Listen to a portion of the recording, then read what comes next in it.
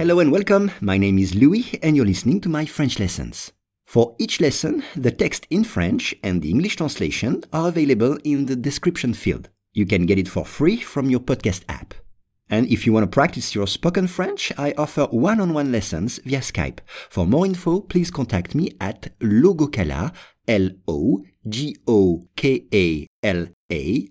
@hotmail.com. Today's lesson is augmentation de 27%. Google rapporte une augmentation de 27% de ses revenus. Mais cela n'est pas assez bon pour atteindre les estimations de Wall Street.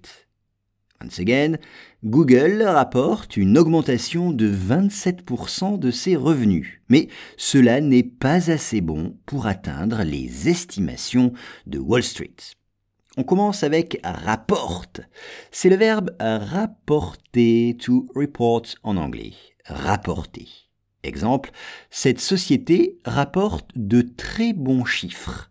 Cette société rapporte de très bons chiffres. Figures en anglais, des chiffres. Une augmentation. Une augmentation. Increase en anglais. Une augmentation. Exemple, dans cette classe, il y a une augmentation des bonnes notes. Dans cette classe, il y a une augmentation des bonnes notes. Et retenez l'expression « demander une augmentation ». Demander une augmentation.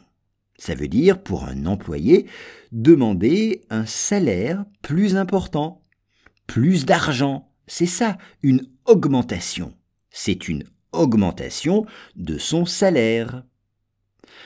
Les revenus, profit en anglais, les revenus, on dit un revenu. Retenez l'expression l'impôt sur le revenu. L'impôt, tax, sur le revenu. En anglais, the income tax. L'impôt sur le revenu. Exemple, je ne connais pas le pourcentage de l'impôt sur le revenu en France.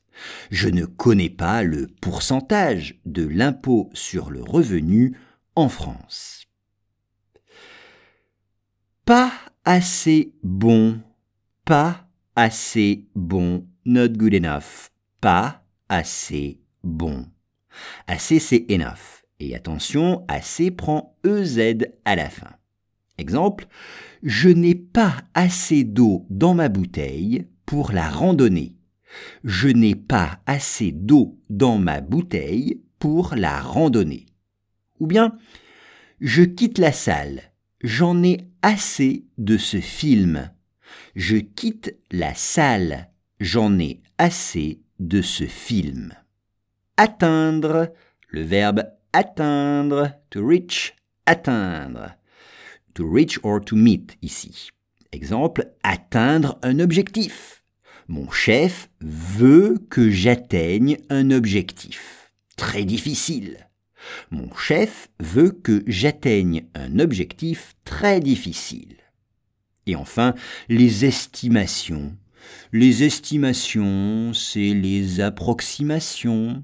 Exemple, cette société n'a pas d'estimation sur ses revenus de l'année prochaine.